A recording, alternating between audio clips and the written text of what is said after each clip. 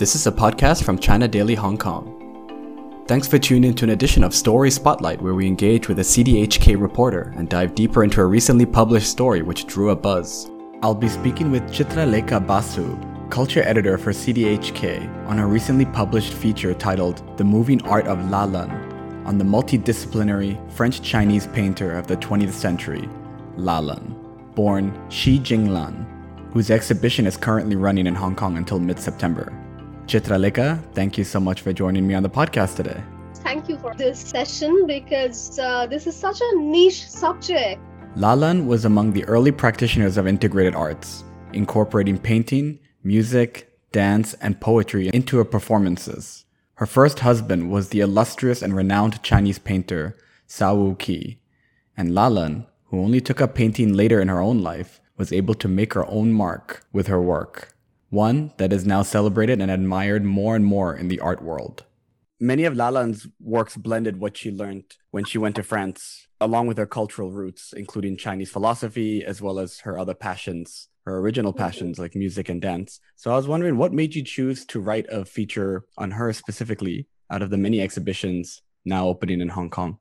Right. The immediate trigger, of course, is that the Asia Society Hong Kong Center has put together this marvelous retrospective show of Lalan's works.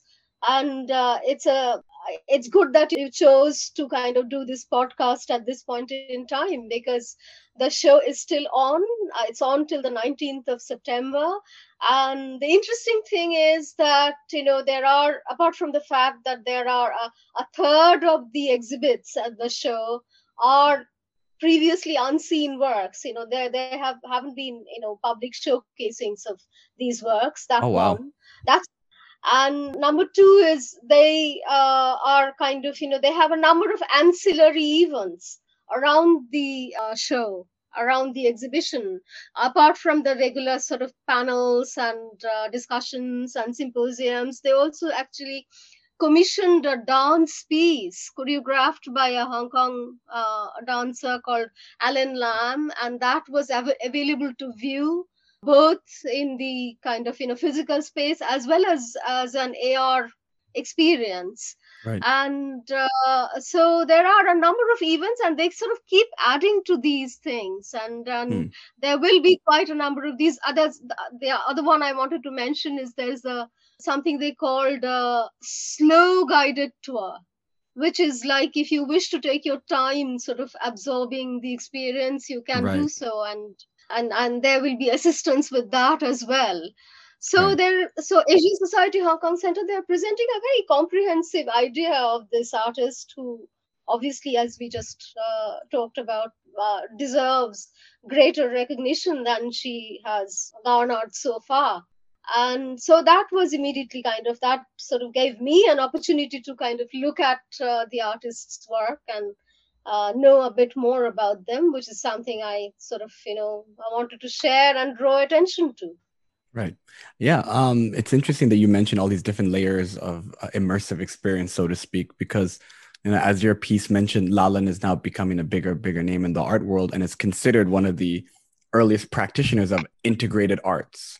And that's something we see more now of in many performances and exhibitions throughout the creative space and in new media as well. Could you talk about the ubiquity of integrated arts today, particularly found in new media, and how that style and appreciation has changed over the decades from Lalan's time till now?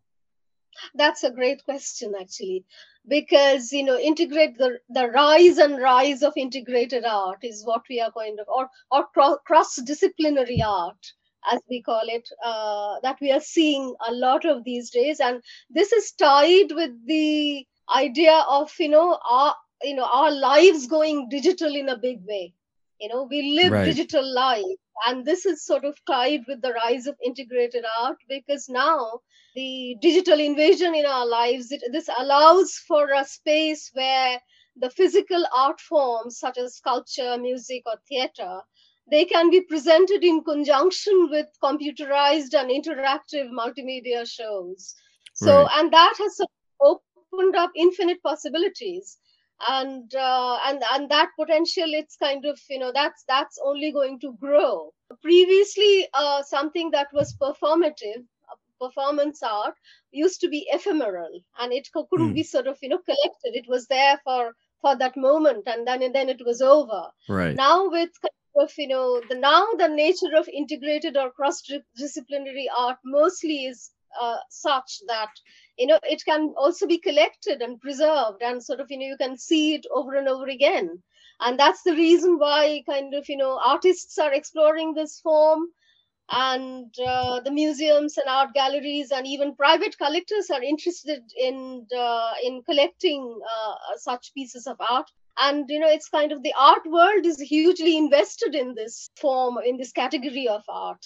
And now, where to sort of, I'd like to sort of, as you suggested, put Lalan in the context of cross-disciplinary art, because she was a pioneer of the form.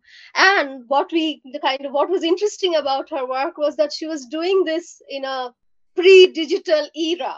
Right. She did not have the backup of technology to enhance what she had to offer. So it was like she combined art, dancing, Tai Chi moves, and then set it to music. So it was all her from start to finish.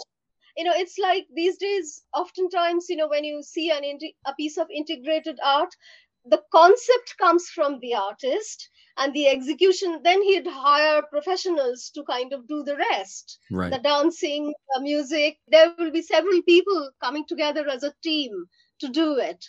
But what Lalan was doing was, from start to finish, it was a one-man band. She was a one-man band, right? Yeah, one band, or a one person sort of one person theater company, one person who's creating that entire experience. Right. And I don't think there are too many examples of that kind, either from her own time, who was doing something like art, dance, and music, and martial arts all at one go. And I don't think there is a possibility of us seeing more of that happening in the present or in the future because of the digital invasion in our lives. Sure. So now art is kind of, more like, most artists who are into kind of integrated art, they work as a collective rather than an individual. And in that respect, I think Lalan was quite unique. Sure. Actually, yeah, no, that's really interesting because of what you just said, her particular moment and her work's existence makes it all the more special and unique as just a momentary existence, because like you said, immediately after that was the invasion of the digital. That's really interesting. A number of Chinese artists went over to France, I believe at that time, you can correct me if I'm wrong, and other parts of Europe. And at that time to further learning in the arts. And I believe back then it was only the extremely gifted or talented who would be able to go and get subsidized by the government to go and pursue. But now there's obviously more younger Chinese artists who are studying the arts abroad. So what is the key difference between then, that time, and now on Chinese painters who go abroad and adopt a mixed style, their own cultural background with quote unquote Western style, like Lalan did? And how are their works received today at the top level of the art world? Right. That again is, it's a vast, can be a very big answer to that question, but I'll try to sort of be precise. So, yes, kind of, thanks for bringing up the influx, Chinese artists in the first half of the 20th century. They all went to Paris, basically. Okay. And then they that's where they became artists. The flowering of the artists, the fruition of their talent, that happened only after they reached Paris, and they sort of absorbed the cultural influences and also the stylistic techniques. And these were like master painters, the finest 20th century painters, not only what China has produced, but, in terms of the wider world. Right. Because, one of them, like Zhang Daqian, this was a group of, 7 very extremely talented artists who were recognized as master painters of major exponents of modernist art. Zhang Daqian, who was one of the pioneers, he's sometimes valued more than Picasso. Oh wow! The market for his art is so huge. So it's similar with Zhao Oki, who was Lalanne's first husband. Mm. And so the art traditions and the cultural milieu in Europe had a sort of a profound impact on their painting styles. And even as they sort of, many of them did, they retained a strong Chinese sensibility. And this was this unique fusion of the east and west that they achieved, and this is something that was new and sort of it captured the imagination of the world. Right. And this is, we are talking of the first half of the 20th century, and their influence sort of kind of continued, sort of dominated the 20th century. But what's happening now, to come back to your question, is that Paris is no longer the undisputed epicenter of the art world. And I don't think, I mean, it's like a lot of Chinese artists now prefer to live and work in sort of New York or Berlin or Right. Melbourne. And it's sort of kind of, it's gotten scattered. There Right. is no undisputed epicenter of the art world today. Oh. And the other interesting thing that's happening is, unlike the 20th century Chinese artists who were sort of attracted by the free flow of ideas and new techniques, and Paris was the seat of high culture, and that's the reason that they went there. These days, a lot of artists, and this includes leading Hong Kong artists, Right. living and working at this time, who went abroad to kind of get trained and gain some experience, but many of them actually came back and kind Okay. of they were kind of they live and work in Hong Kong now, and they're happy to do so. And I think the reason that this has happened is because we live in a globalized world. I mean, it's possible to kind of, where you are located hardly matters these days. You are kind of, you have an exposure to kind of the finest ideas in the field of culture sitting, in your, wherever you are in the world. Yeah. So would you also say the level of talent of painters is also, much greater now because you have more people who are studying the craft, and there's so much more ideas and more cultural fusions and influences that just the level of painting as well it's gone up. So maybe that's why they're not as many. Sorry, go on. The volume is certainly much bigger than the volume of artwork, and also the diversity. Right. As you just mentioned, it's not just paintings anymore. A lot of the artists, especially in Hong Kong, which is a sort of a hub of new media art, really. Right. Because we have some very fine institutions who kind of, and again, those institutions, the teachers, the people who teach in these, like the City U School of Creative Media, for instance, they have the finest teachers who are artists themselves. And these artists are from kind of, they come from Australia, from England, from different countries in Europe. This cultural confluence can happen irrespective of where you are located.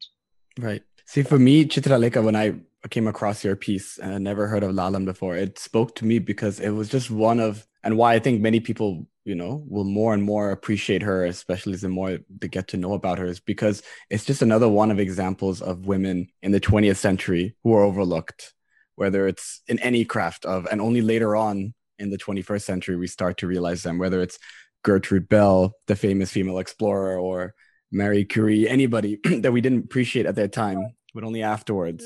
And I feel like Lalan is just another woman in that list.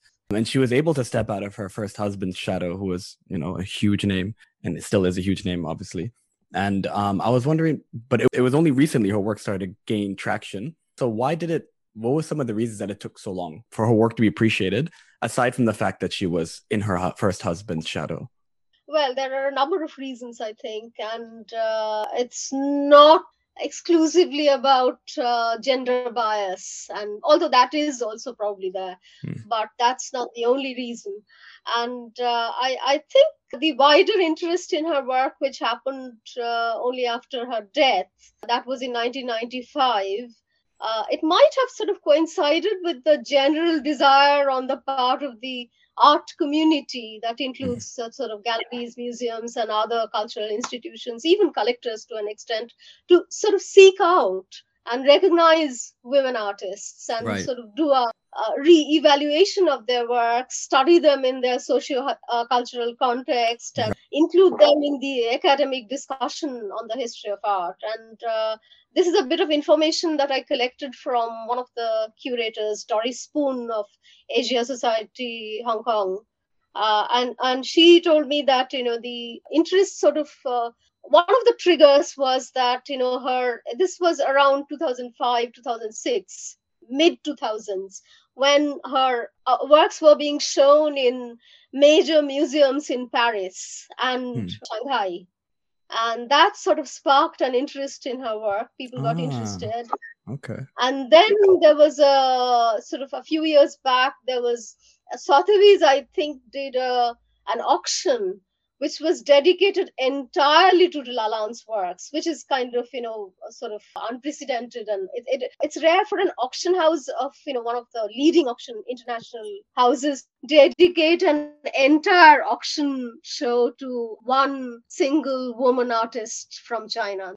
And then, of course, as you probably mentioned, that Lalanne was in the shadow of her kind of illustrious first husband, Zhao Qi, who was an extremely commercially successful artist in his own time. Right. Lalanne was also the fact that Lalanne was a late bloomer, Sure. and she was started painting only in her 40s, and she didn't have a formal training in art. And then, of course, as we mentioned at the beginning of this conversation, is that her art is very abstract. It's not something that might immediately attract. It was not meant to have a popular appeal, and it never did in that sense. Right. So, and there was sort of it was informed by very kind of niche, abstract, esoteric ideas like Taoism. And then, of course, the idea of integrated art was too new in the 1990s or 80s. It was too new at that point of time. People sort of, in many ways, Lalanne was an artist who had arrived on the scene ahead of her time. Right. Yeah. Oh, so it sounds like there's multiple different reasons of, why it took so long, and it's just the way it was, from being ahead of her time with the integrated arts to that it did not specifically stand out as a genre of its own. And like you said, it took her a while to find her groove, so to speak, in painting, because she was so I wanted to know, what was the most profound takeaway for you personally writing this feature story? Or was it something that, you learned going in, that you discovered that you weren't expecting to discover coming out of it? This was an opportunity for me to kind of have a look at her works. And what immediately struck me about her work, and I don't have a background in sort of art appreciation or anything of that sort. What I go by is gut feeling, as with pretty much everything else. So,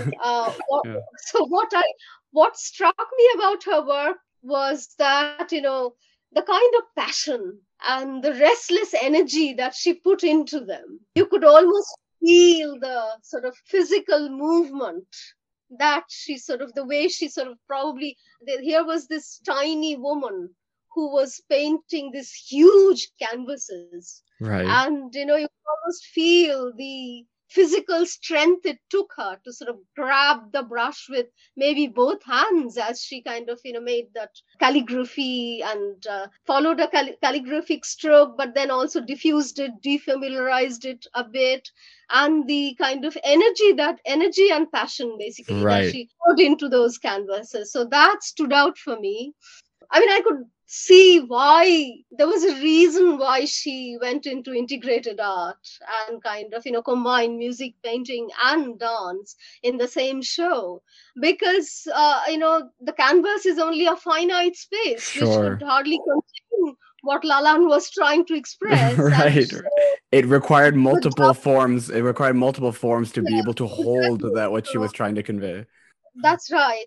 I have zero authority and ability to be able to read and deduce paintings and art in any fashion, but I also could sense the energy of just looking at all of her paintings. Like the energy was definitely the first thing that stuck out, and because it felt like she was trying, now I don't want to say the word desperately, but with a lot of desire to let her voice be heard. Yes, there was sort of I like the word that you kind of used, desperately, because there seems to be a sort of something feverish about her outpouring of her feelings. I wanted to go to the exhibition before I spoke with you, but it runs until the 19th of September. September, that's right. So I'm definitely going to go. You still have time. And with new appreciation, with new information after speaking to you as well. So that helps a lot. And you mentioned there was 1/3 of the work is unseen too, right? Right, yeah. That's what the Asia Society director, she told me that. Yeah. So it's to Asia Society's credit that they managed to put it all together. Chitralekha Basu, thank you so much for speaking with me today. Well, thank you for having me. That's all for this segment, guys. Until next time, stay healthy.